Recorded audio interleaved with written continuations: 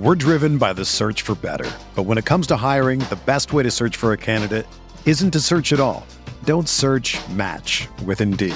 Indeed is your matching and hiring platform with over 350 million global monthly visitors, according to Indeed data, and a matching engine that helps you find quality candidates fast.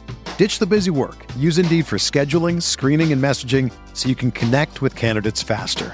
Leveraging over 140 million qualifications and preferences every day, Indeed's matching engine is constantly learning from your preferences, so the more you use Indeed, the better it gets.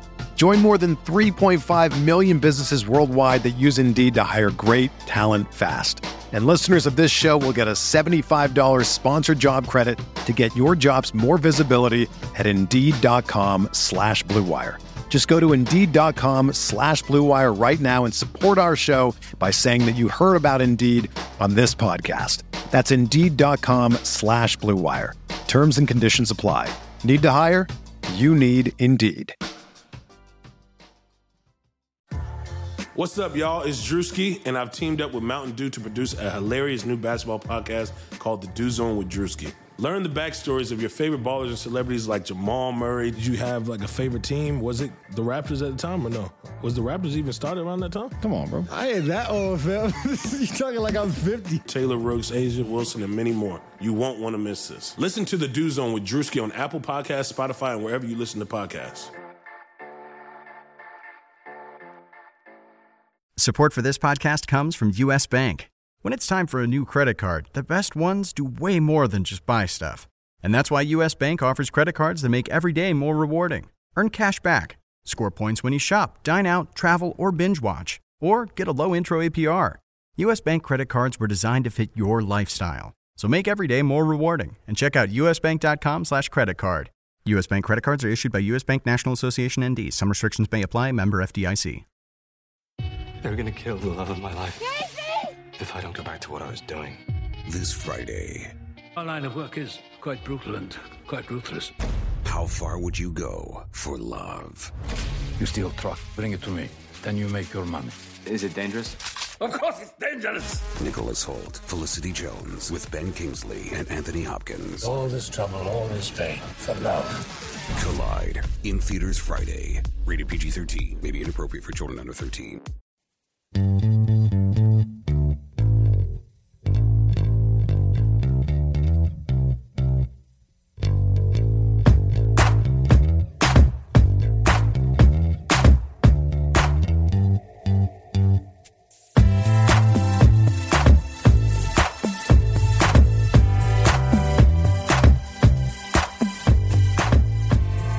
Welcome to the RotoWire Basketball Podcast, brought to you by DraftKings.com. They're the leader in daily fantasy sports. You can use the promo code RotoWire when you deposit on DraftKings, and that'll get you a free contest entry today. Tuesday, October 20th, the year 2015. Nick Whalen here, joined in studio by DJ Trainer. DJ, we have a little bit of an odd show for the listeners today. I think we're getting kind of bored of the monotony of the preseason and guys sitting and just we want the regular season to be here. We have exactly 1 week to wait, so not much longer. But we've kind of been doing these grab bags of podcasts leading up to the regular season. I think this might be the most grab bag of them all. Do you want to introduce what we're going to talk about here a little bit? This was technically your idea, and I like it a lot. Okay, yeah, we may or may not revolutionize the way people talk about fantasy basketball. And if I may take it one step further, I think we're about to revolutionize the way that people talk about fantasy sports in general. The way that people talk. Yeah, the way that people have talked is going to change from this point on, Tuesday, October 20th, 2015. So our friends over at Hoops Hype came out with this really cool article, basically just giving picture detail to the changes, the facial hair changes and the hairdo changes for each NBA player that did that over the offseason. So we're just going to break it down and go through each one, talk about their fantasy situation, maybe about, Kendrick Perkins is first on deck here with the old man facial hair is what I'm going to go ahead and call it. We'll go ahead and talk about the Pelicans front court, but maybe just a creative, innovative way to freshen things up here in this preseason, because if you listen to podcasts like this one, you've probably listened to them all week long, and it gets a little bit redundant here in the preseason, just trying to freshen it up. Right, absolutely, and that's about the best way we can put it, I think, right now. So like DJ said, Hoops Hype put basically out a photo gallery of all the players who have changed their look significantly one way or the other. So we'll kind of use that as a baseline. Obviously we'll critique the look as that's going to be a major part of this podcast for sure. Clearly we're in a position to be doing that. And we'll use that kind of as a guideline just to go through and use that and see where it takes us. So like you mentioned Kendrick Perkins, he's the first guy on the list. We're not going to sit here and talk for 10 minutes about Kendrick Perkins' fantasy value. Maybe we'll talk about the Pelicans front court. Maybe we'll talk about what Cleveland's lacking with him gone. And maybe we won't really talk much about that. Maybe we won't. Maybe we won't talk about much Kendrick Perkins at all. This is going to be off the board. We'll see where it takes us. Before we do get into the list, just a reminder that the podcast is available on iTunes. It's available on Stitcher. All of our RotoWire podcasts are available on both of those platforms. You can also download or stream directly from the RotoWire website. That's just rotowire.com/pod. So let's get into the list right away. You mentioned Kendrick Perkins. It looks here that he has added a pretty fluffy beard to his look this year. Obviously, he's kind of been pretty standard with the goatee, a very thick goatee, a very Mike Woodson-like goatee over the past few years, but he's got a full beard now. I think he looks more intimidating than ever going into this season. Here's my issue with this beard. Whenever he starts to turn white, and maybe we've already got some paint on this beard to begin with, maybe he's using Just for Men All Black. Just for Men. Yep, Just for Men All Black, Keith Hernandez, Clyde Drexler. Once that starts turning white, he's going to look like he's 60 years old real quick. He's going to jump 20 years in age immediately if you start to see some white sprinkled in there. Looking at this beard compared to the goatee that we've seen from Perkins for so many years, do you think he looks more intimidating, less intimidating, or the same amount of intimidating? Probably the same amount. I mean, his face, like nose and up is really where the intimidation comes from in Perkins. And I mean, really when he's literally putting his hands around your neck like he did in that not the Pistons, but the Celtics series last year in the playoffs. I mean, he's intimidating by his actions. So let's switch it over. Talk about on the court. I don't think he's going to do anything, if you haven't guessed, by starting it out. However, he might start out the season as a starter. Potentially, you got Alexis Sajinka with a right hamstring strain. You have Omar Ashik with a left calf strain.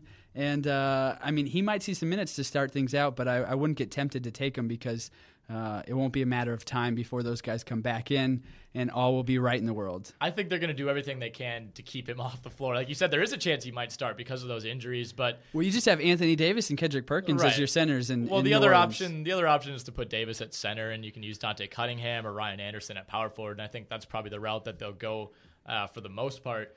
But yeah, like you said, I don't think Kendrick Perkins has much fantasy value. How old do you think Kendrick Perkins is? Don't look it up.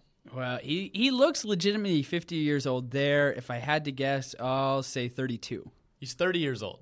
Wow. 30 years old. Well, he came out of high school. He did. So he's got a lot of years. I've always thought a guy like him coming out of high school, Al Jefferson, is the same way. Another guy who came out of high school, like those aren't the type of guys that you typically see, like back down, kind of slower, not as athletic, post guys. Like you can't imagine them really, really dominating at the high school level to the point where you're like, yeah, these guys should jump to the NBA right now. So, I mean, props to Kendrick Perkins for the amount that a guy with his skill set must have had to dominate in high school to be selected in the first round directly out of high school. It says quite a bit. So maybe he peaked at age 18. That's definitely possible. I'll never forget just the awesome, Shaqtin' a Fool that he's kind of the poster child. Him and JaVale McGee. Cannot wait for JaVale McGee to get back on the court so Shaq can make fun of him. Fingers crossed here in the RotoWire studios. But I love it when Perkins just, he gets that twinkle in his eye and he's kind of at the top of the key and he has the ball. Remember when he waved off Kevin Durant and then ended up throwing it about four seats deep in the stands? He thought he could run the offense. Anyways, not much fantasy value at all, but entertainment value. I mean, just incredible amounts, off the charts. And like you said, we might see a little bit of increased exposure to that entertainment value early in the season. All right, the next guy on the Hoops Hype list here, and if you want to follow along, the article is called NBA Players with New Looks for the 2015-16 season. Shouldn't be too hard to find with a quick Google search there, or our preferred web search tool, dogpile.com. I'm not sure if you've ever used that one, DJ, but that's obviously the greatest. Yeah, second grade when I was learning about the internet, I was all about Dogpile. Shout out dogpile.com. So the next two guys on the list, the Morris twins. And the thing about these guys is they've always wanted to match their looks. They have identical tattoos. They've always looked basically exactly the same, and that comes with being an identical twin, but they don't vary it up much with the hairstyle or the beard style, but they both do have now full beards, a little bit thicker even than the beard we're talking about here with Kendrick Perkins. Do you like this look?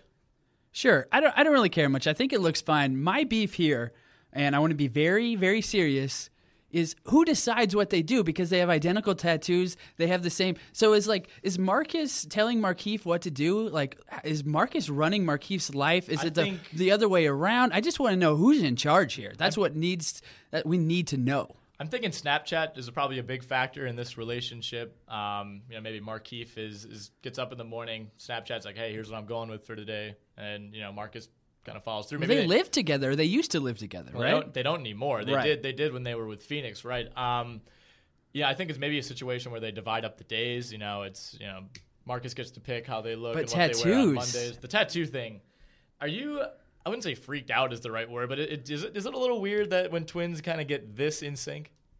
Yes, that's what I'm getting at here. I would love to see another pair of twins that have just tried to mold similar lifestyles out of two different people.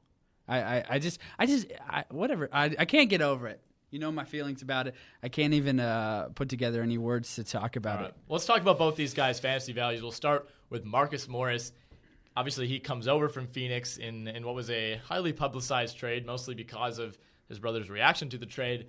But you look at the front court that he joins now. Ersan Ilyasova is there. He's another new addition. Anthony Tolliver's there. Stanley Johnson, who's looked great in the preseason, is there.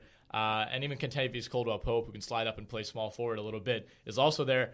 I see his main competition for minutes here as Ersan Ilyasova, right? I think those two guys are the de facto Rashard Lewis's to Stan Van Gundy's, 09, 010 Orlando Magic team. I think these are going to be his stretch four type of guys. I think they both fit that bill very well. Do you see one or the other kind of emerging throughout the season, or do you think it'd be more of a timeshare between Ilyasova and Morris? Yeah, I think it's completely in flux. So you look at Andre Drummond at the center position; he's a lock. Reggie Jackson, you have to think as a point guard, is going to be a lock. In terms of shooting guard, small forward, power forward, I mean, you can just jumble all those guys up. Obviously, you'd think that Morris would be more so, like you said, Nick, going up against Ilyasova. I don't really see anything staying the same throughout the whole season long, right? So I think it's going to change continually. It's going to be a very frustrating scenario for all fantasy owners out there as we see just a jumbo, just an over-churning of all these guys getting minutes at different points in the season. Right. I feel like it's going to be the same way. I don't think that one or the other is a drastically better option. I think the upside on Morris is maybe a little bit higher. I think Ilyasova, we've seen him go in and out so many times. He's such a streaky shooter. He's a guy that has played very, very well at times, but a guy that has a tendency to disappear other times. Marcus Morris shot 36% from three last season, just about 4 attempts per game. I think he sits right in that range again. Do you think he gets to 4 attempts, or do you think it goes higher or lower?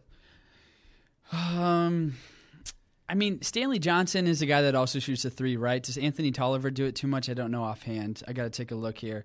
Because I'm just, so 1.4, he definitely does. So you've got 3 different guys that can shoot the 3. Obviously, it's nice to have a stretch 4, right, with Drummond. And so if they need Morris in that role, that's something that Ilyasova does too. So it looks like all the guys on the roster can take out and jump and take the 3. So I think that I would go over on whatever we have projected for threes right now for Marcus. So right now, as a collective here at RotoWire, we have him projected for 1.3 threes. And I think that's pretty solid. I think, especially with the timeshare that we have coming up, 1.3 is nothing. If he starts seeing 30 minutes a game, 32 minutes a game, and he really separates himself, jump that number up. Right, and it's so hard to predict injuries and things like that. But, if Marcus Morris, if there's a situation where Ilyasova's not playing, if Anthony Tolliver gets hurt, or even a guy like Stanley Johnson, I think his value really can skyrocket there because he can play both forward spots, and I think that's very valuable as far as keeping him on the court. Markieff Morris, maybe the most bizarre situation in the NBA, there are always bizarre situations, especially in the offseason. But this one takes the cake, I think. So they trade Marcus Morris to Detroit. Markieff Morris is not happy. He's very public about his displeasure with this deal. They didn't consult him. They do everything together, blah, blah, blah. They have this joint contract. And, it sounds like for a month or two, he always said he was going to report to camp, I believe. But he was very open that he didn't want to be there. He was going to be traded. He said, I'm not going to play here once the season opens. And all of a sudden, camp starts, and he completely pulls a 180 on his tune, and now he's happy where he is, and Phoenix is great. Yeah, and that makes sense. I mean, that happens a lot for athletes, right? Once we start getting closer to the season, they're just ready to play. They've had a long offseason. They just want to get out there. Apparently, that's the same case here for Markieff. Slotted to be the starting power forward alongside, you would think, Tyson Chandler, with P.J. Tucker starting at small forward.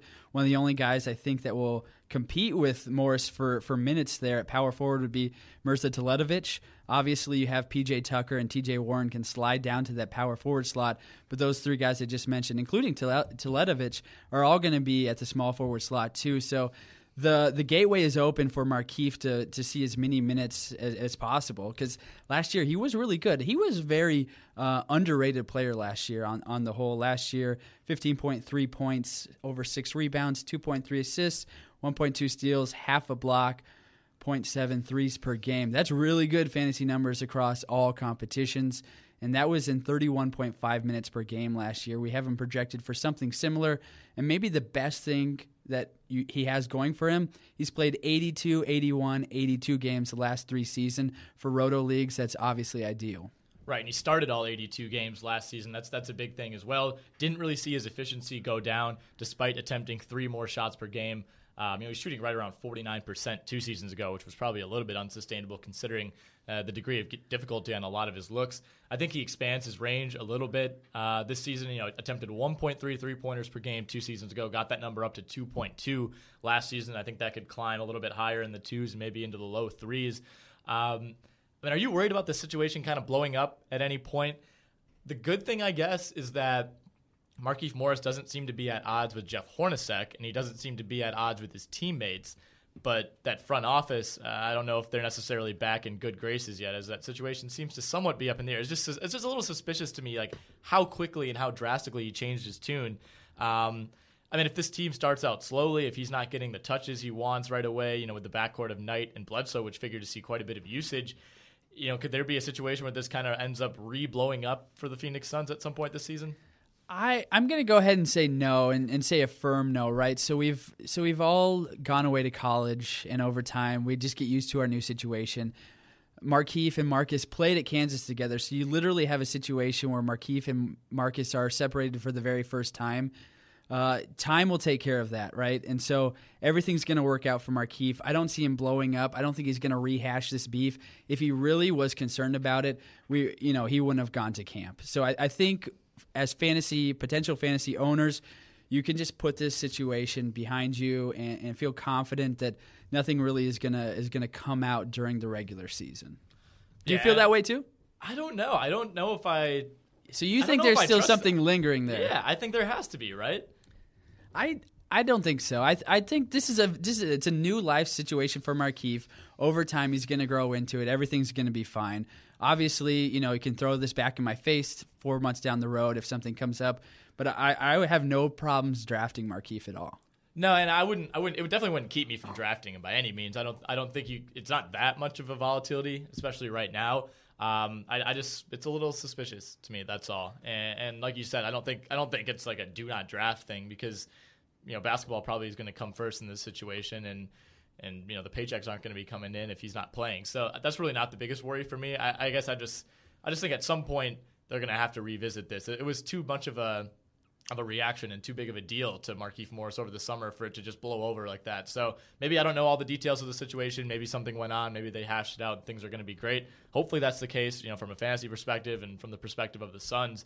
But we'll have to wait and see on that. The next guy on the list, Andrew Wiggins. Still not much facial hair. Got a little bit of a shadow of a mustache. Like that a lot. Got a little goatee going. But the big story here, and maybe one of the biggest stories of the offseason, is Wiggins' hair. And it started to grow out last season. At Kansas, we kept it pretty nice and tight. But it's approaching the Justice Winslow territory at this point. So there's a common theme between most of the players we're going to talk about. And guys just don't go to their barbers anymore. That hair is growing out. Barbers are out. Barbers are out, people. Vests are in. Barbers are out. So, question I have here, like his hair is, is going to propel his fantasy game. He's moving into an influential second year in the league where there's certainly room for improvement. And last year he did really well. I mean, he averaged 16.9 points per game. We talked about, I think, Nick, in our very first podcast, that he was the leading rookie scorer last year. He was the only one that I personally would have drafted. Hindsight's always 20/20. So there's room for improvement. Do you think that he could average up to 20 points per game on this team? Oh yeah, absolutely. I think that's very much attainable goal. The GM survey just came out, the annual survey of all the GMs. They ask them a bunch of questions. I don't know if you had a chance to read that quite yet, but I was too busy looking at this Hoops article and really dissecting everything about it. So I'll get around to it maybe next week. Right, yeah, and plenty of time for that. But NBA GMs voted Andrew Wiggins as the player most likely to have a breakout season. And, the definition of a breakout season varies. I guess Giannis was on the list. Jabari Parker was on the list. Anthony Davis was on the list, which is kind of scary to think that he could have a breakout season. I don't know how much higher his ceiling can get at this point. I mean, I guess it's somewhat unlimited. But I think the feeling is that Wiggins can be even better than he was last season as a rookie. As a 19-year-old rookie. As a 19-year-old rookie, right, exactly. And he doesn't turn 21 until just after the All-Star break, February 23rd.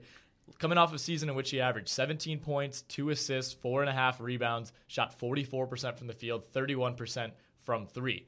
Those numbers for a rookie are outstanding, but you look at a couple categories, and I think there's plenty of room for improvement. 1, assist, 2.1 per game is probably a little bit low. The only question I have there is he was without Ricky Rubio for more than half the season last year. Obviously, Rubio controls the ball quite a bit. He's a guy who dishes out a lot of assists himself.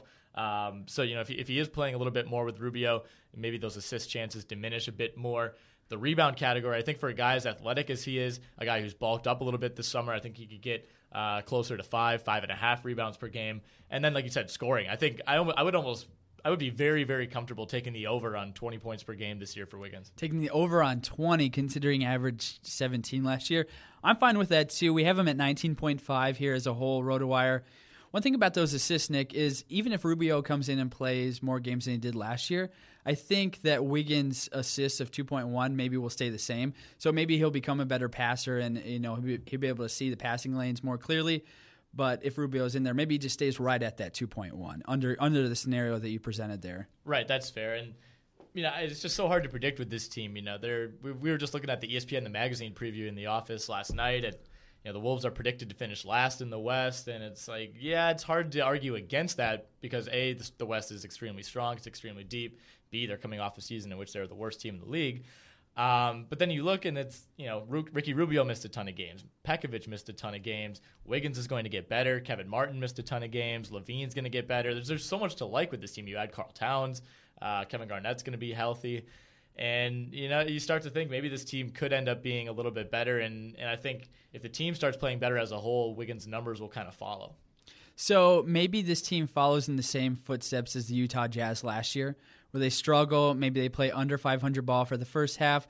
Second half of the season, they really start clicking. A bunch of these guys who have never played with each other now have half a season together as starters. Rubio, Levine, Wiggins, maybe throw Gorgui Dieng in there, not so much Kevin Garnett, Karl Anthony Towns, right? And so the second half of the season, maybe they put together one of the more impressive second halves, just like the Jazz, where they're still not going to make the playoffs, but they really made a good push. And, of course, now we're talking about the Utah Jazz as legitimately contending for that A seed.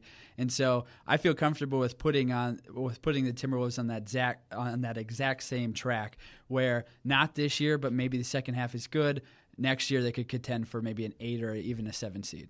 Right, and the thing about the Western Conference right now is you almost have to wait it out for a couple teams. The way the Spurs are constructed, their window is going to close fairly soon. Obviously, how many times have we said that over the last 5 years? But you're right. I know what you're saying. At some point, it actually has to. Yeah, you have to keep saying it every single year. Right, and we've been, everyone's been saying this since 2008. It seems like, but they just keep being the Spurs, and I think that's going to continue this season and probably into next season as well. But at some point, Tim Duncan's going to retire, as is Ginobili, as is Tony Parker. But then they're still going to be left with LaMarcus Aldridge and Kawhi Leonard, which isn't the worst core of all. And Tony Parker would likely still be around at that point as well. But once the Spurs inevitably somewhat fall off at some point, I think.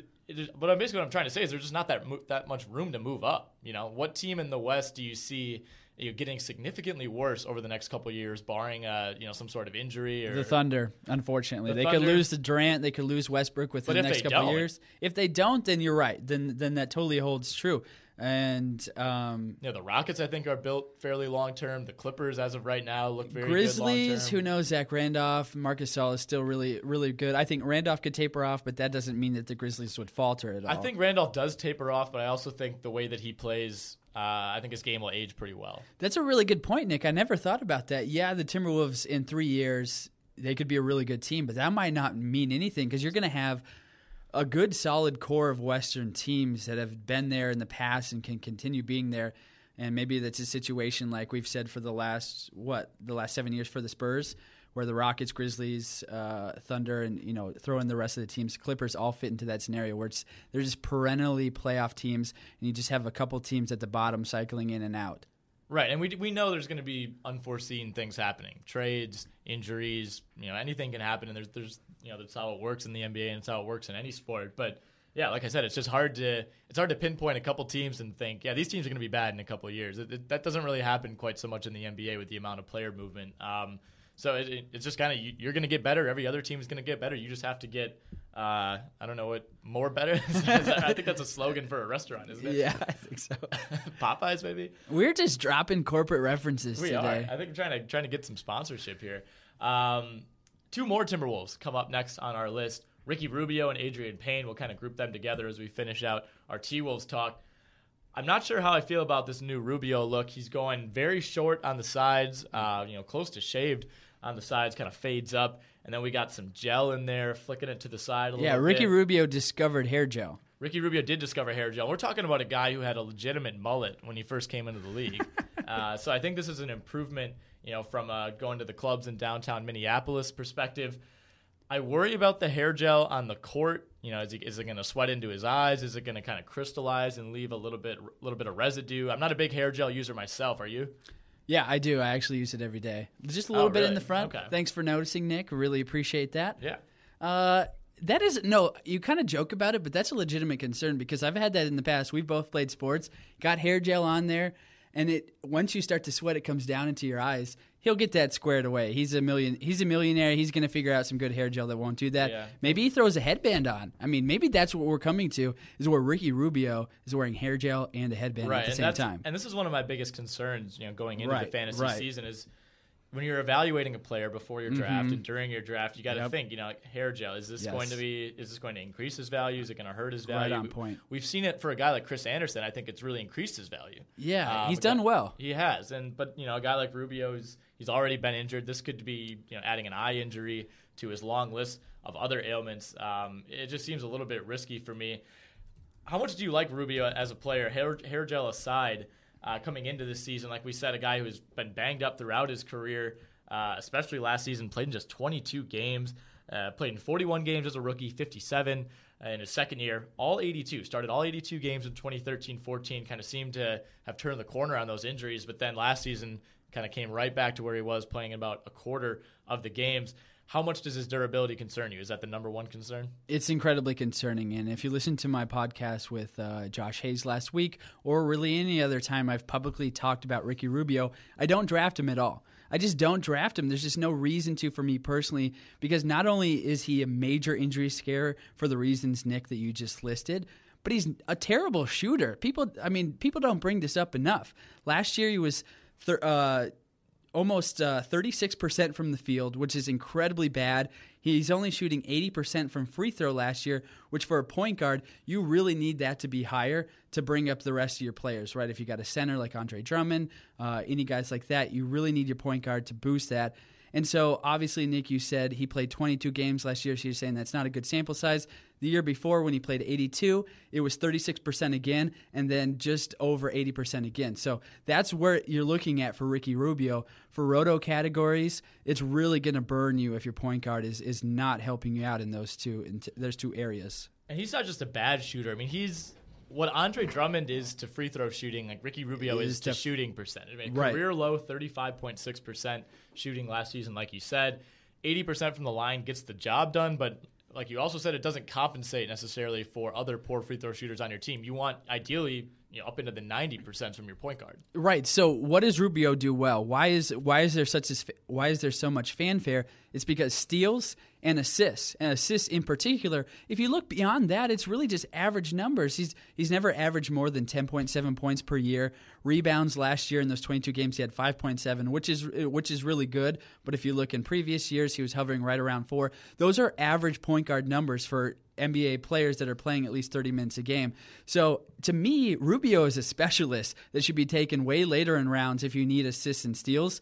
I know one thing, the reason why he gets drafted so high every year is because you can't pick up assists on the waiver wire. That's the big issue here. And so I understand that perspective, but overall there's too much hype around Rubio, and that's totally excluding his injury scare. Right, and like you mentioned, the steals are nice. That's a huge compliment, and he rebounds well, almost 6 a game last season for a point guard. That's excellent, but like you said, I mean, he's not a great shooter. He's not a great scorer. The upside is relatively low in both of those categories. I mean, it's very hard to see, considering his track record. I mean, he really hasn't gotten close to even shooting 40%, and that's the big knock on him for me. Gerald Green, we'll move away from the Timberwolves. Don't really need to talk about Adrian Payne. Do not draft him. His new look is basically bald with a shaggy beard. Not a good look. A little bit homeless looking, but that's his choice. Gerald Green, he's going a kind of a mix of Elfrid Payton, Jimmy Butler. What he really reminds me of is Quinn Cook. He's a rookie. I think he's currently on the roster for the Cleveland Cavaliers. Quinn Cook out of Duke. This is a very Quinn Cook-like look that he's going with. Kind of got the mini dreadlocks, but they're spiked directly up to kind of increase his height. It's got the form of a flat top, but it's definitely not flat on top. Right, it has the form of a flat top, but it's dreadlocks. So you don't get that nice clean lines, those symmetrical lines that you do on a normal flat top.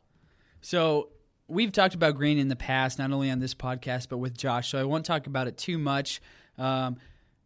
One thing I like about Green is that he's playing behind Dwayne Wade and probably Justice Winslow. If Justice Winslow is not ready for a full complement of minutes on a Heat team that's going to be pretty good this year, then you'll see Gerald Green step into that backup role behind Wade for significant minutes. And then throw on top that Wade is always a risk just to be out for 5 games at a time. And so maybe Gerald Green is seeing 30 minutes a game for random 10-game spurts throughout the season. And he's shown in the past he can jack up a lot of threes and give you a lot of 3-point action there for roto leagues. Field goal percentage, I'll take a quick look at it. I don't have it offhand. Maybe you do, Nick. I do, actually. Well, last season he did shoot 42% cumulative, 35% from 3. He's kind of been all over the board throughout his career. I mean, a guy that has vacillated like 10 percentage points some years. So very hard to predict. I think he ends up sitting probably in the 42, 43% range. That's right around his career average. Which isn't terrible. No, not at all, especially for a guy who chucks as much as he does. He's attempting like 0.6 shots per minute so far in the preseason, which is a ton. It doesn't sound like that many, but it is a lot. He scored in double figures in every game. Hasn't played more than 24 minutes, but he's attempted at least 11 shots in 5 of the 6 preseason games in which he's played. So a guy who's definitely not going to be afraid to gun it off the bench by any means. The question is just how many minutes he's going to get. And he goes from Phoenix, a team that played at a high pace, a team that didn't have quite the depth that Miami does. And this Miami team is probably the deepest in the East. A team like Boston, you could maybe argue, but I think Miami has better top-end talent, certainly. But now he joins a wing rotation that has Dwayne Wade, that has Justice Winslow, Josh Richardson even, and probably a guy who's not going to see a ton of time, but he's played well in the preseason, Luol Deng, and even Chris Bosh, at power forward if you want to play Gerald Green as a stretch 4 in certain situations. I don't think they'll do that a ton given the bodies that they have at power forward, but he doesn't have a necessarily clear path to minutes. My question is, when it comes down to it, second quarter of a game, who are they going to turn to first? Is it going to be Justice Winslow or is it going to be Gerald Green at small forward if Luol Deng is out of the game? Right, and that's something that could change later on in the season. It's a waiting game. So Gerald Green's value is completely contingent on Justice Winslow. So there's a real scenario that at some point in this season when Winslow is ready to go, where Green may not even get off the bench for maybe more than 10 minutes. But, I mean, you can just flip that and say if Wade's hurt and Winslow is just not the player we thought he was going to be, that Gerald Green is going to be thrusted into a scenario where he's playing at least 28 minutes a game. And so he's a later risk flyer for me in a lot of leagues. I will be targeting him, but that comes with the respect and the knowing that he might be stuck on the bench at the end of the season for sure.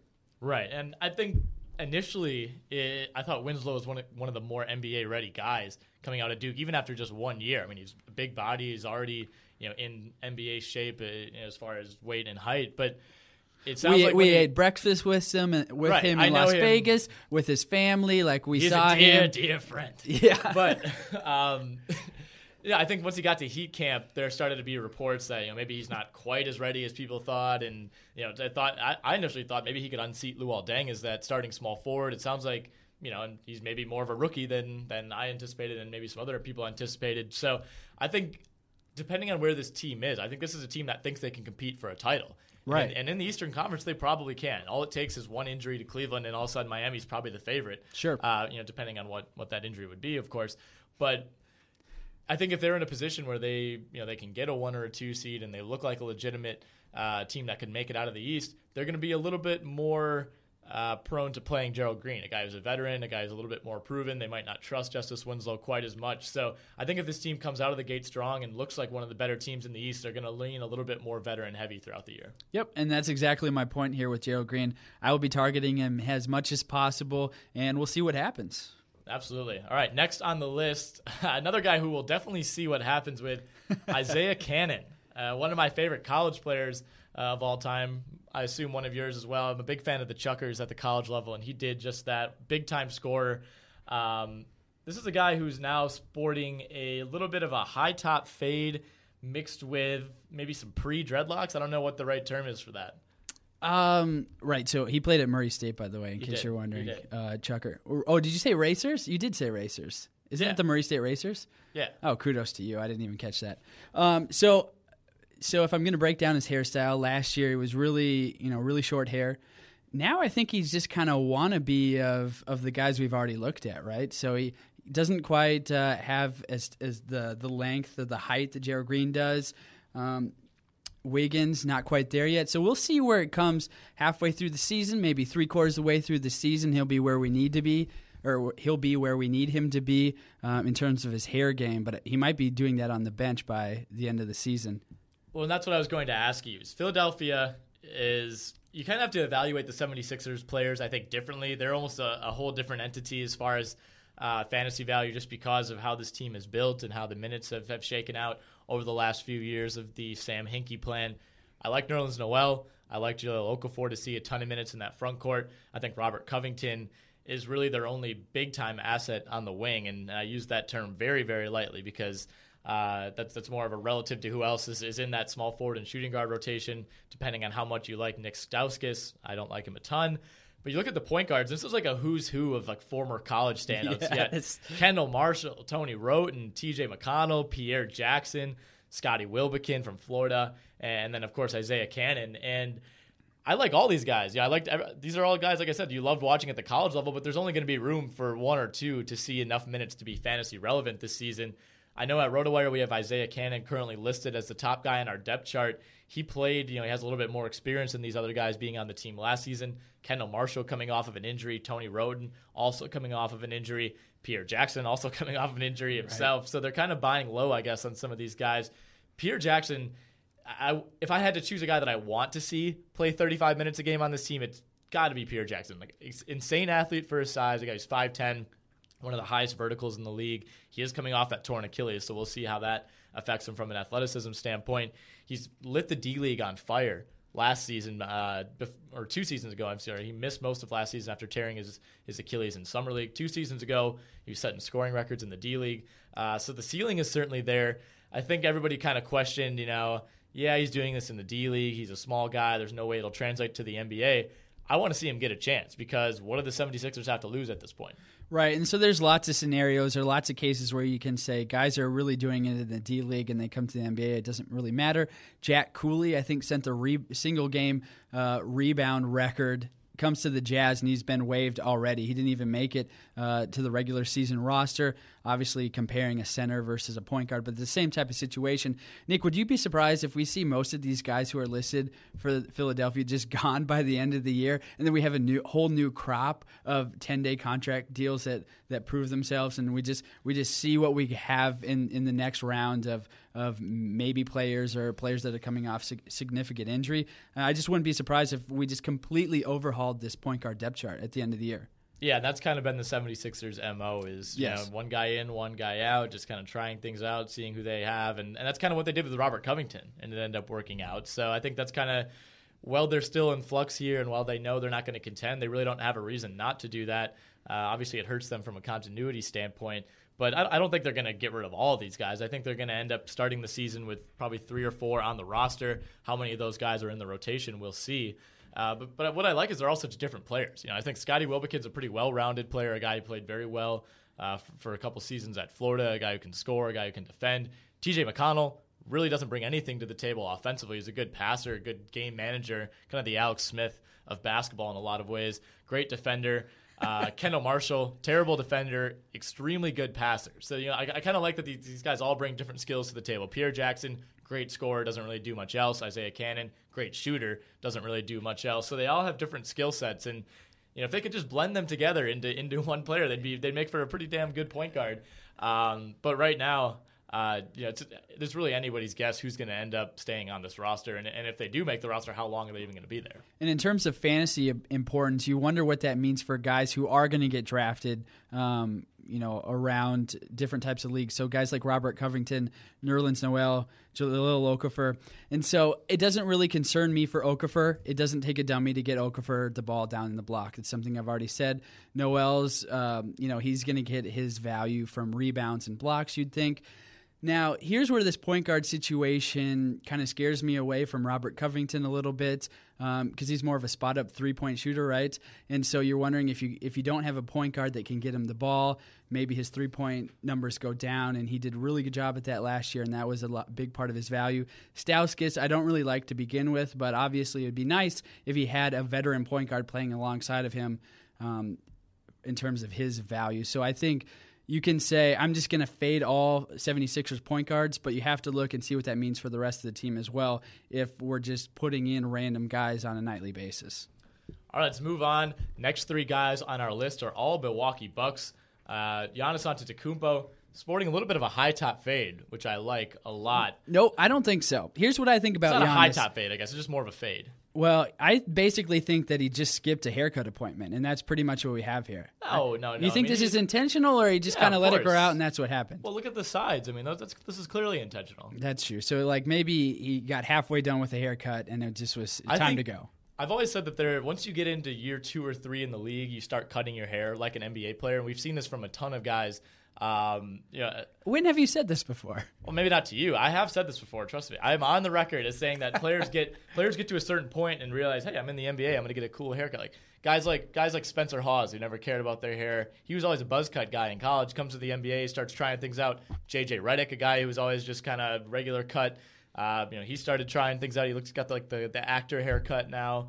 DeAndre Jordan just had cornrows recently. I don't know if you caught that. He said it was only a one-night thing. I think it was for Saturday or Sunday's game. Whenever the Clippers played, he had cornrows and a headband, which looked excellent. Yeah, when you have money to do that, right. I think that's the thing. Well, that's the thing. A lot of these guys are younger players. I think Giannis has reached the point in his career where he's just not going to do the standard high and tight cut. He's gonna shave the sides a little bit. He's gonna make it look a little bit better. The other 2 Bucks on our list, Michael Carter Williams. He's growing this thing out and starting to look a little bit more like Drake than ever, I think. This is some seriously curly hair. This is probably the curliest hair in the league right now. I think maybe Kevin Love will have to take a look. I think we're gonna end up on Kevin Love. Excuse me. Kevin Love and Michael Carter Williams are just kind of battling for the biggest and curliest hair. Excited to see how this one comes down. I hope it's a strong finish to the wire. Obviously, Kevin Love's going to extend the season and probably be able to show off that mop top in the postseason, maybe even the finals. So Carter Williams really needs to get the jump start going. I think he did a good job of that in the offseason. Did you ever watch Gossip Girl? No. Why would you ask me that question on a live podcast? People watch Gossip Girl. I've watched Gossip Girl. I know a lot of people. I think you're implying that it's a girls' show, which is, wow, sexist, DJ. But it's a very good show. I don't know if you're familiar with the actor Penn Badgley. Nope. I'm thinking what other movies or things. He's in Easy A, if you've ever seen that. Okay. He plays the woodchuck in Easy A. But yeah, that's what I'm saying. He looks like Kevin Love at this point. Or Kevin Love looks like him. I think the photo that Hoops Hype has here doesn't really do Love's hair justice. I think he went on, I'm not sure, I don't know if it was Jimmy Fallon, one of those late night shows over the summer, and it was out of control. And it was very Dan Humphrey, that's Penn Badgley's character on Gossip Girl. It was very Penn Badgley-esque. Look at you go. Hey, it's on Netflix. I didn't know what else to do. It's a good show. All right, I just Google searched, and you're right. We're verging on the exact same haircut. Yeah, exactly. So, that's the point there. The point isn't that I watch Gossip Girl. The point is that he looks like someone from Gossip Girl. And I'm sure that everyone listening to this podcast, that's what they'll take away from it. The RotoWire Gossip Girl podcast. Yeah, the RotoWire presented by Gossip Girl. Yeah. The other guy on this list from the Milwaukee Bucks, Jabari Parker, he's kind of going full Justice Winslow as well. That kind of seems to be the trend with a lot of these haircuts is, like you said, just skipping trips to the barber. Whereas I think Giannis intentionally, did some work on the sides.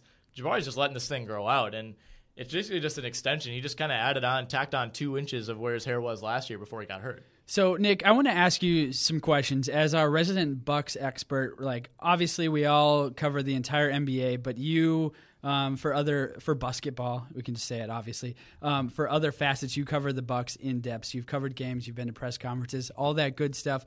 So what's your biggest concern, or what are you going to be really looking at this season? So we talked about Parker has some questions, whether he can hold up this year coming off that injury. Giannis taking a three-pointer. Michael Carter-Williams hasn't really looked that good in preseason. You, as someone who covers the Bucks, what are you most concerned about or most intrigued about this season on the whole?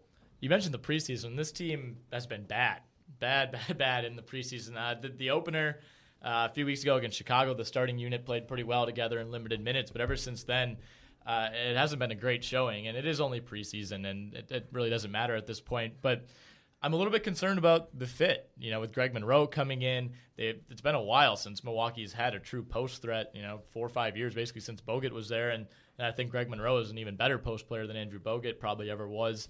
How are they going to integrate him? How are they going to react with him playing the 5 a lot of the time and not being a very good defender? And I think I'm a little bit less concerned about that than a lot of people seem to be. Monroe has this reputation as being a bad defender. I don't think he's a bad defender. I think he's an average defender, and I don't think he's much of a drop-off. He might even be an improvement over Zaza Pachulia, who helped them to a very solid defensive rating for most of last season. They still have John Henson there, so if for some reason the Monroe situation implodes defensively, they can find a way to mix Henson in there and kind of clean that up. The bigger concern, like you mentioned briefly, is the shooting.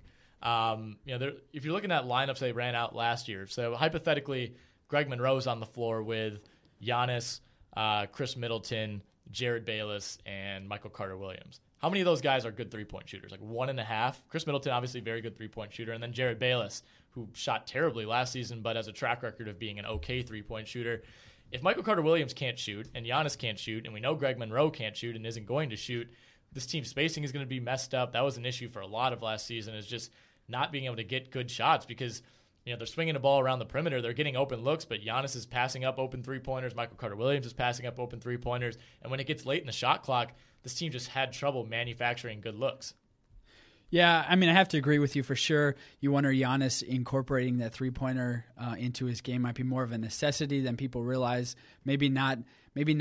People are thinking he's just trying to round out his game, but maybe they actually legitimately need him to be a threat from beyond the arc. So, it's a good rundown of the Bucks, Nick. I was surprised you didn't say that you have 3 young guys dealing with a hairdo crisis. That I think is going to be the most poignant thing I'm going to be looking at the Bucks. A lot of young players trying out new hairdos. That's what I'm most concerned about for sure. But yours was good too. I'm a little bit concerned about Jabari Parker as well. Again, I also think I'm less panicked than a lot of people are on Jabari Parker. Reports came out late last night that Parker's not going to be ready for the start of the season. He's going to be coming back sometime in November, they hope. But what that doesn't mean is he suffered a setback. I think that was kind of a lot of people right away were like, oh, what happened? Why is he not going to be ready? This guy had surgery in January for a torn ACL, an injury that the assumed timetable is at minimum 10 months. And the fact that he's been practicing since the start of October, I think maybe provided a little bit of false hope. And I'm fine with the Bucks being cautious. If you want to hold him out for 5 or 10 games, be my guest, please. If you want to hold him out a full calendar year, it's not worth rushing him back. This is a team that played better without Jabari Parker last season. He's essentially returning as a rookie. I don't think he's going to be a guy who has a breakout year. I mentioned he was one of the top 3 vote getters and most likely candidates to have a breakout year in that GM poll. I just don't see that being the case. I think maybe next season, is if he's able to stay healthy this year, build on what he was able to do for part of last year, really get comfortable. I think next season could be the breakout year, but he's kind of a luxury for this team at this point, just to kind of have back in the fold after they were so good for most of last season without him. So just another asset, and I don't think him not playing on opening night is the end of the world. But the question is, what do they do at the 4 without him. Chris Copeland is there now. Giannis Antetokounmpo, I think he'll probably end up seeing most of the minutes there. But if they want to stretch the floor and Giannis doesn't improve drastically as a three-point shooter, which I think there'll be some improvement, but I don't think it's going to be drastic to the point where he'll be a guy that you really have to worry about on the perimeter. I think we'll see a lot of Copeland out there in certain lineups, and it could just vary on certain nights. So I don't know if I really trust Chris Copeland as a fantasy guy. And the third man in this rotation, Johnny O'Brien, I certainly do not trust.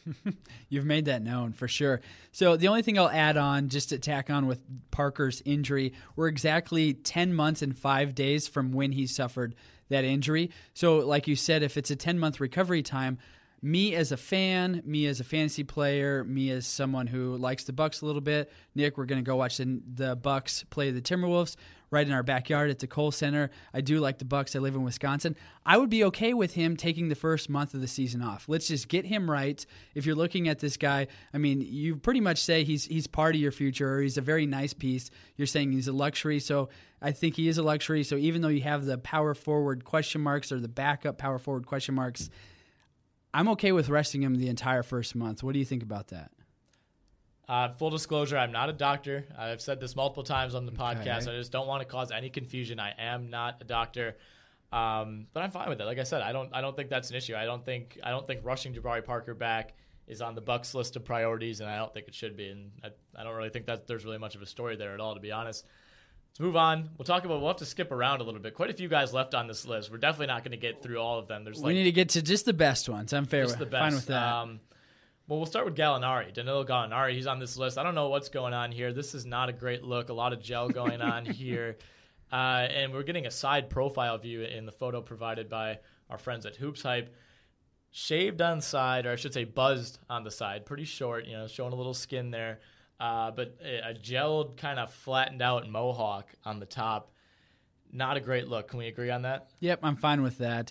Already 27 years old. I was doing my research, putting a lot of hours in. He's 27 years old. I mean, he's getting to the point where this is kind of the sweet spot for NBA careers, right? You'd say maybe 27 to 30-ish is a good sweet spot. And so it'll be interesting if he can stay healthy for that sweet spot over the next 3 years. Kind of maybe a disappointing career when we look back on it, for sure. Yeah, I think that considering he was picked 6th overall, back in 2008, I think that maybe it could be a little bit of a disappointment. He's been a very good player when healthy. It's right, yeah, and at the end of last year, too, he was on fire. Right, exactly. He was on fire for a lot of last year. He's a guy who's traditionally played very well when he's not injured, but he's just always seems to be injured. I think with the shakeup in Denver this season, a lot of people see him as a breakout candidate. I definitely agree with that. Somebody's going to have to score points for this team. No Ty Lawson running the show anymore. Obviously, Emmanuel Mudiay is there. I think he'll see a lot of usage. But you look at the shooting guard position. You got a young guy in Gary Harris, a young guy in Will Barton, and then a veteran in Randy Foye.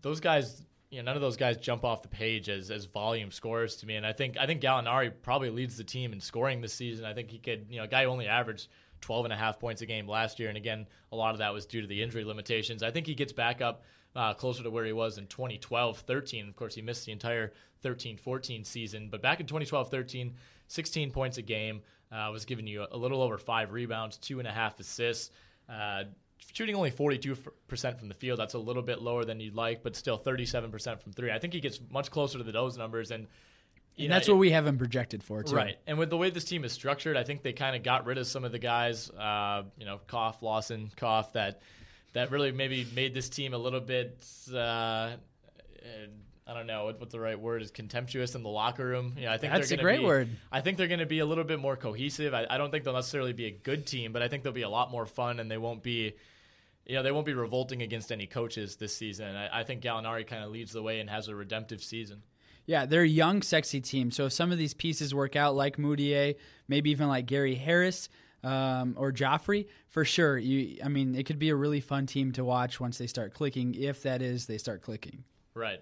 All right, let's look down on the list. A couple more guys I want to talk about. I don't really want to talk much about Allen Crabbe from a basketball perspective, but just a weird look. How would you describe this? Well, let's just put it frank. He has some facial features that make his hairdo now really stand out. And so, just check out Hoops Hype and see what we're talking about. From a basketball perspective, there's not really much to say. Right. He's a very... sharp features, I guess, kind of very like symmetrical lines on his face, and it's reflected in his facial hair and his the hair on the top of his head. A nice little arc coming across the forehead, and that goatee is at a perfect right angle. And the lighting too makes it right. It's the side of his head looks a little awkward based on this lighting. But just check it out for yourself. I mean, we're doing probably a terrible job of describing this overall. Let's look down on the list. Who else we want to touch on quickly? Just some atrocious looks. Sasha Vujacic, good to see him back in the league. Oh, what about Derrick Rose? This is something we haven't seen. A guy who's always kept the hair pretty short. He, too, is going with the little bit shorter on the sides, but kind of growing her straight up on the top. I like this look from Derrick Rose. Yeah, it looks good. I mean, this is what all the guys are doing. Like, it's pretty common theme from what we've seen even from these pictures, and maybe there's a few guys that went unnoticed here by Hoops Hype. Looks good to me. Obviously, nobody's really going to care about his hair because he's one of the most talked about NBA players. We'll see if he can stay healthy, if he's incredibly motivated to remain on the court. That also is a big factor in his fantasy value. I won't be touching him. I know Shannon said last week on the Friday podcast, if you listen to that, he's a pretty tempting option because you're going to assume that most people by now, even the fair weather fantasy players, know to fade him somewhat. So he could be an enticing option when you're looking around maybe the 80th to 90th pick of whatever draft you might be in. Right, and he's definitely a buy low candidate at this point, which is kind of crazy considering the profile he carries. But so many things have happened injury-wise with him to kind of mitigate that. But weird offseason for Derrick Rose. Very weird offseason. And you had the rape allegations, which luckily have seemed to have blown over. I'm not really sure what's going to go on with that. It's not really our place to comment, but that the Jimmy Butler issue with those two kind of feuding in the backcourt, Derrick Rose kind of unprompted bringing up his future contract situation. That was a really weird one. That was weird, right? It's just a weird thing to say in public. I mean, he's 2 years away? Yeah. And they asked him a question. He said, what's on my mind right now is how much money all these guys are getting in free agency. And it's like, wait, you're bringing that up? Like, we're the media. We usually bring out bonker things like that. And it'd be one thing if he was going into a contract year, but he's not. And not even, yeah. And he's kind of, if you look relative to the money they're paying him, he's vastly underperformed. It was just a very odd thing to bring up at a very odd time. And, I mean, I think back to when he got his, first big contract, and he was very emotional with his mom, and he said, you know what, Mom, we've made it. And so, obviously, he's a very family guy, and he is thinking about those numbers. It's just something you don't really say aloud. And, I mean, you can talk about it in your contract year, too. I mean, it makes more sense to do it then. Hopefully what it means by him saying that is that he's going to be really motivated to put up money or put up numbers over the next 2 seasons to get a big contract. Maybe that's what he was going for, and we've kind of all overlooked that. I'm not sure. Yeah, I don't know. I think it was definitely the Chicago media definitely took it and ran with it. Oh, for sure. Well, and rightly so, though. Rightly so. Very, very scathing article in the Chicago Tribune that came out shortly after that, basically saying, your focus shouldn't be on this. This town is. I think they at the end of the article they basically said this isn't Derrick Rose's town or Jimmy Butler's town. This is LeBron James's town. Just with the way they just can't get past LeBron, and any team in the East can pretty much say that. But yeah, very odd situation with Derrick Rose. I think the Bulls' success this season is ultimately going to hinge on how well he plays. This could be a team that could definitely finish in the top 2 in the Eastern Conference. I think they're projected usually in that 2 to 4 range. Joakim Noah is going to be better than he was last season, just by virtue of being healthier. You really can't be any less healthy than he was playing through all those ailments, especially towards the end of the year. They're going to miss Mike Dunleavy, that's for sure. This is a guy that I think they initially gave him a 12 to 14 week timetable.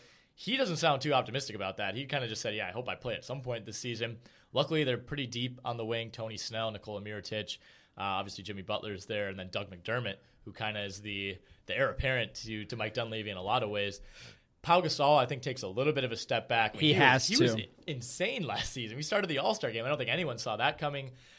This team is deep. This team, I think the biggest question other than Rose is how they adjust, not playing for Tibbs anymore. Everybody just assumes that everybody's going to be relieved and, they're not playing big minutes anymore. But Tibbs was a really good coach, and I think there really hasn't been quite as much talk of this team switching over to Fred Hoiberg and how that's going to affect the way they play. But, with the kind of talent on this roster and the way that they're built, I don't necessarily think it's going to be a huge drop-off or a huge gain one way or the other. Right. So winning is fun. So Tibbs might be a tough coach, but if you're winning under Tibbs, you're going to be having fun. All these guys are professional athletes. They want to win. They're trained to win. It is literally their job to win.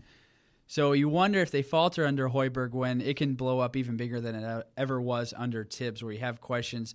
I mean, it's just the same scenario with any other first-year coach. We can just interchange. We could say Donovan with Oklahoma City. You never know. That thing could blow up too. So, yeah, I think that's the biggest question mark to me is the new coaching change. Obviously, they have the pieces. They can get it done. We'll see how they're coached.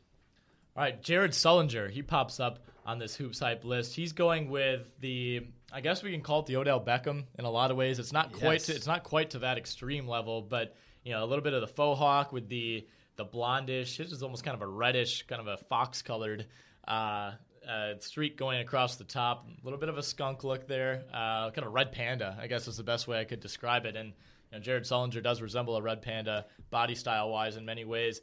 This is a guy that I think could really, really fall off this season. I think he's getting very close to wearing out his welcome in Boston. He's dealt with weight issues. He's dealt with kind of commitment issues, it sounds like, and just a guy that has a ton of talent. But I've always thought he was, coming out of Ohio State, he was such a good player at the college level. He always just seemed like one of those guys who was maybe built to really dominate in college, but he's just kind of a tweener at the NBA level. He's a little bit undersized.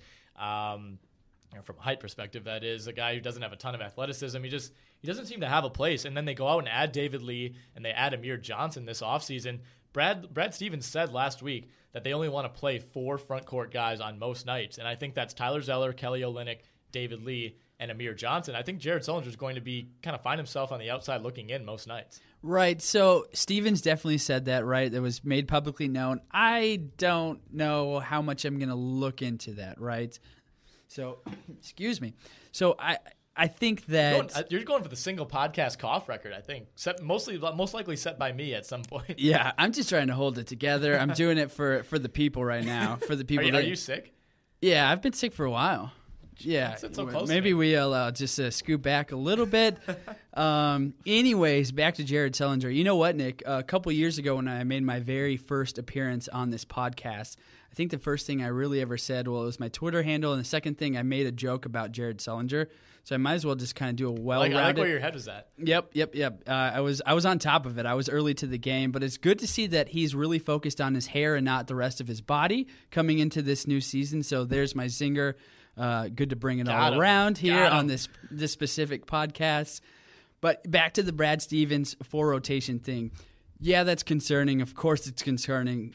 Sullinger does seem to be the guy, the odd man out there. But I think as the season goes along, you get an injury, Sullinger goes in there, maybe performs well. You know he can get a double-double. He's done that so far in his career. You never know what's going to happen. I'm not going to completely fade Jared Sullinger for the rest of the season, even though Stevens was pretty forthright about where Sullinger stands on the rotation this year.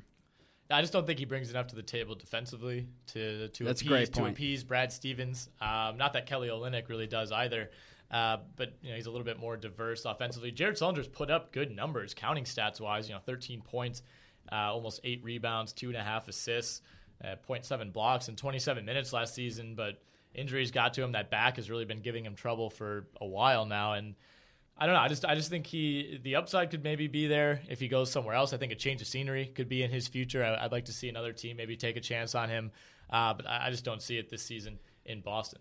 So one thing is if he's playing enough minutes, you use him in fantasy because, like you said, Nick, he does get counting stats, rebounds, points. He does it. Defense is shaky for sure. But if he's playing enough minutes, he's a guy you have to consider in fantasy purposes, even though it's fun to make fun of him all off season long, lingering into the preseason, as I'm sure we'll continue to do. All right, we're coming up on just about an hour in this podcast. So we'll only talk about 2 more guys. One of them is this is obvious, George Hill / Cisco.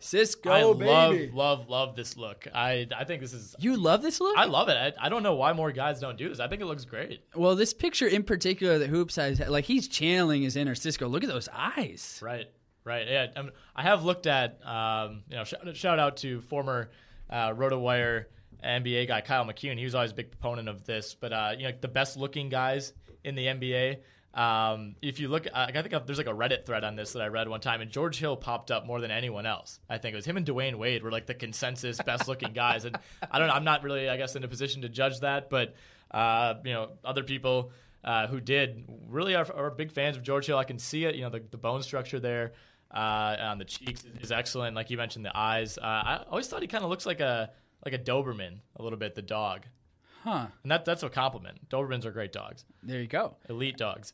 Like top 3 dogs. Right, but I mean, the blonde hair is obviously what people are going to be talking about. He did this over the summer. It seemed like it was just going to be a fun summer look, but it sounds like he's going to keep it at this point. And there is no more fun summer look than the dyeing your hair, bleaching it blonde. One thing I am excited to use is I don't know. Are you an iPhone guy? Nope. Android. Do you get emojis on Android? Yeah, I don't have an Android. What do you think is going on this side of the cell phone spectrum? Do you think we're like in the dark ages? In a lot of ways, yes. Do you think that our Android just sends smoke signals up in the air? Do they? Does it? Yeah. Is it gas powered? Does it like pull start on that thing or what? No, no. I don't know. I thought that was an Apple thing. I guess my bad. But you thought emojis were just an Apple thing? Did they not used to be like a year ago? I'm pretty sure they were. I don't know. I haven't an Apple used an guy. Android phone since like freshman year of college, man. I don't know. All right. But I am excited to use their. Excuse me. There's an emoji. Because recently in the recent emoji update a couple months back, you can now change like skin tones. Can you now? I have no idea. You can, and there's now one that looks a lot like George Hill. So I'm very excited to unleash that on Twitter. Oh wow! Look at those piercing eyes too. Right, everything. It's got the whole package. It's the real deal. So yeah, I think that's going to be a lot of fun. Probably a lot of run on Twitter for that this season. As far as the Indiana Pacers go, from a basketball standpoint, I think George Hill's in line to get a ton of minutes again at point guard this season. He was hurt to begin last year, and it took him a while to get integrated. This is a team that's going to be in the hunt for that 7, 8, 9 seed, somewhere in that range. I think most people think. Give me my phone back. No, I was trying to find a perfect emoji for Jared Sullinger, and it didn't really work out. But I did end up on the food emoji page. See, maybe there's like an expanded package with Apple. Do you have all those? Not those specific ones. They're a little bit different. We're so off topic right now. Okay. But then again, this is a topic about hair. Or I don't think we've gotten hair. more off topic. I think this is pretty low on the scale of things that we've talked about. How do you feel about this Indiana Pacers team? They're a team that I don't like personnel-wise. You have your best player playing a position that he openly doesn't want to play. You have your director of basketball operations saying, too bad, that's where you're going to play. And I don't think that's usually a great recipe for success. Monte Ellis is a very interesting addition. I think I don't know if I said this on the podcast with you or James. Like if there's one guy, yeah, I've said this over and over. If there's one guy that you would think Larry Bird would just have like a we're not signing this guy policy against, it would be Monte Ellis. But that's a situation they're that's a situation that they're in this offseason with so many moving pieces. But they'll be a very interesting team. I think they could be very boom or bust, and it's going to depend a lot on how good Paul George can be and whether or not he can return to 2 seasons ago Paul George, as opposed to the guy who was pretty bad after maybe coming back a little too early from that gruesome leg injury. And even if he does come back and physically he's completely fine, let's just say he's exactly where he left off, right? I think he's going to be close. And let's just say that he is. Now he's playing in a new position where maybe he wouldn't be fine to begin with, right? So who knows? There's a lot of question marks. Maybe it'll be just an absolutely genius move. Maybe we're putting too much. You don't think you're shaking your head? I don't think it'll be a genius move because I don't think they want to make this move. It wasn't like this wasn't like a strategy move. It was like a necessity. Hey, we don't want to start Lavoy Allen move. Like that, it was a necessity move. I don't think this is something like putting Paul Pierce at the 4, like what Randy Whitman was credited for in the playoffs. I don't think it's something like this where they're like, oh, I think this could really work. I think it was just, we have no other options, so you have to do this. And yeah, I think we talked about this on one of the previous podcasts. It's not going to hurt him much offensively. I don't think. If anything, it might create more mismatches. But defensively, he could get beat up a little bit, and I worry about maybe getting into foul trouble, things like that. So we're going to need more of a sample size to see how it works out. But he's looked very, very good in the preseason, at least offensively, in the way he's been able to move. So that's not much of a worry to me. All right, let's finish out with one final guy, and we can maybe lump in a couple guys. We'll just basically make a dreadlock category. Okay. Those seem to be making a little bit of a comeback. Cartier Martin, arguably the best first name in the NBA at this time. He's got some dreadlocks. They appear to be a little bit amber-colored, kind of taken after Jared Sullinger, going a little bit with a red panda color look. I like it. I like it a lot. Yep. CDR, Chris Douglas Roberts. He's got kind of a Chief Keef look going, which I love. Chief Keef. Yeah, I'm a little afraid for him, just at least in this picture. He might not be able to see when he's on the court, so that's something to watch out for. Right. His vision, don't think it's going to be 20/20 this year. No, I think that could impact his ability to rack up assists for your fantasy team. So look for a steep decline in assists if Kristaps Robinson is unable to see the floor, like literally can't see the floor. That'd be a major issue. Damari Carroll, he's always had the long dreadlocks. He's kind of going for like a future look now. Dyeing the tips of those blonde. Love that look a ton. And Derek Williams doing the same thing. But his was a little more Wiz Khalifa at this point. Yes. Whereas Damari Carroll's is down to the shoulder length. Derek Williams just kind of reaching around the eyebrows, just kind of covering the ears. Another very strong look. Let's talk quickly about Derek Williams, a guy who's now bouncing around the league. Not really surprising. I don't want to say I was a Derek Williams truther necessarily, but I remember that draft back in 2011 when Minnesota took him second. I was like, this guy's a tweener. I don't think he's going to be able to carry over what he did at Arizona. And sure enough, he's played for 2 teams already and hasn't played well for either of them. Now he starts with his 3rd team this season in New York. The Knicks are a very interesting team. I think they got quite a bit better, which is saying maybe not so much because of how bad they were last season and some of the names that were seeing big minutes on that team, but Aaron Aflalo is a massive upgrade at shooting guard. Getting Carmelo Anthony back healthy is a massive upgrade over who was playing there at the end of last season. And I think even Kristaps Porzingis is a nice upgrade at power forward. I don't know if he ultimately ends up seeing a ton of minutes, but he's just a nice high upside guy to have, a guy that brings something to the table that most teams just don't have in this league. And I think that makes them a lot more intriguing. Just from a fan perspective. Robin Lopez, another big upgrade at center. So they're going to be quite a bit better, I think. And if Carmelo Anthony can be vintage Carmelo Anthony, this team might be able to surprise some people. But once you get beyond that starting 5 is where the trouble starts to surface. You get your Langston Galloways, your Sasa Vujicic's, your Lance Thomas's, and then that's kind of where Derek Williams falls. This is a guy who, for Sacramento last season, played in 74 games. He did show a little bit of promise. I mean, he shot his best percentage from the field, got over 30% from 3, which by his standards is a bit of an accomplishment, but only averaged 8.3 points per game, 2.7 rebounds. I mean, is there any universe in which you're touching him unless you're in a very, very deep league? No, I'm not touching him at all because you have Porzingis, who's probably going to start at power forward.